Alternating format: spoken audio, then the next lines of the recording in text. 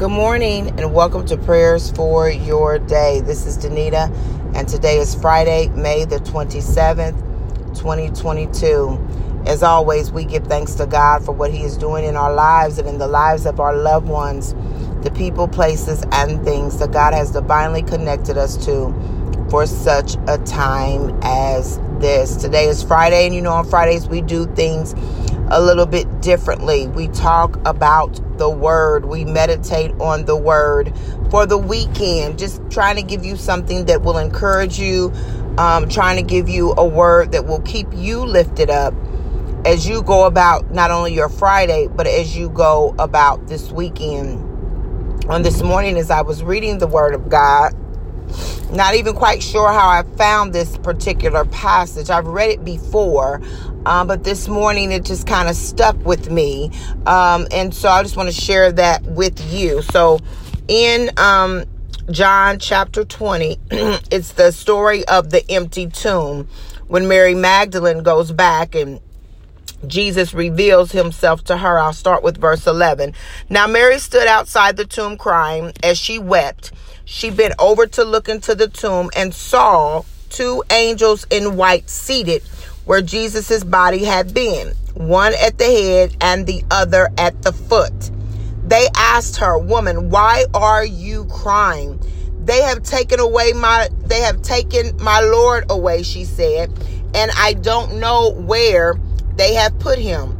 At this, she turned around and saw Jesus standing there, but she did not realize that it was Jesus. He asked her, "Woman, why are you crying? Who is it you are looking for?" Thinking he was the gardener, she said, "Sir, if you have carried him away, tell me where you have put him, and I will get him." Jesus said to her, "Mary." She turned toward him and cried out in Aramaic, "Rabboni," which means teacher. And on this morning, as I was thinking about this and kind of just reading it over and over and over again, it was and is a good reminder that, number one, God hears. That God hears us. When she was crying, Jesus wanted to know, why are you crying? Even though he knew her name, he could have said Mary the first time, but he said, "Woman, why are you crying?" Jesus is concerned about you. He is concerned about the things that you are concerned about. Now, she was there looking for him, but a lot of times we go before the Lord because we are looking for something, right? We need something from the Father. We need, or we're looking for love. We need, or we're looking for answers. We need, or we're looking for strength. We need, or we're looking for peace or for joy. The list can go on and on. Sometimes we're going to the Father because we need our needs to be met. Amen. We need God to do something in our life. In this case, she was upset because she was looking for the Father. She was looking for Jesus. She was looking for the person who was no longer where they buried him. But what's interesting to me is as you read this passage more and more, thinking he was the gardener. See, a lot of times when we go before the Father, we think all types of things. We think we've got it figured out. We think we've got the answer.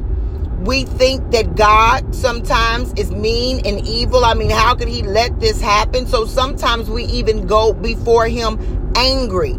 But we go thinking, right? Thinking something that's not true. She thought he was the gardener. That wasn't true. We go to God sometimes thinking that even though we're going to him, we're thinking something else, which is a lot of times why we have to settle our spirit before we even go to the Father. Because sometimes even if we go to him, we may not necessarily be thinking about necessarily a problem, but our mind sometimes might be racing. We might be thinking about things we have to do. We might be thinking about places we have to go. So a lot of times when we go to the Father, we have to settle our spirit. We have to get our thoughts in order. We have to check ourselves, because often we're distracted. We're either distracted from our own pain. We're either distracted from ourselves. Mary Magdalene really was distracted from herself, because she said, "Sir, if you have carried him away, tell me where you have put him, and I will get him." She was distracted from her own grief, that she didn't even realize who she was talking to. We too are often distracted either by what we need or the desperation of our prayer request. Have you ever been distracted from the desperation of your prayer request? You can't even focus. You can't even get settled. You can't even quiet your spirit because you're desperate. And here's a good example of that in the Word of God. Mary was desperate to know where he was. We're desperate sometimes to get our prayers answered, so we can't even focus on who's talking to us. We can't even focus on the word that God wants to give us. We can't focus out of desperation. Then Jesus said to her, "Mary."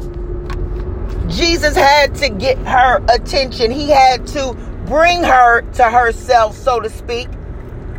And he did that by saying her name. Sometimes when we get before the Lord, I encourage you, depending on, your pattern, or how you go before God, or how you spend time with God, take your word with you. Take the Bible with you. Play instrumental music. A lot of times I will listen to instrumental warfare music or prophetic music so that I can hear God. It's something about praise and worship that we know based on the word of God. Enter into his courts with thanksgiving and with praise. There's something about the way we enter in. So enter into his presence, even if you're desperate, even if you're distracted. Enter in, purpose your heart to enter in through music, through reading the word of God, but enter in.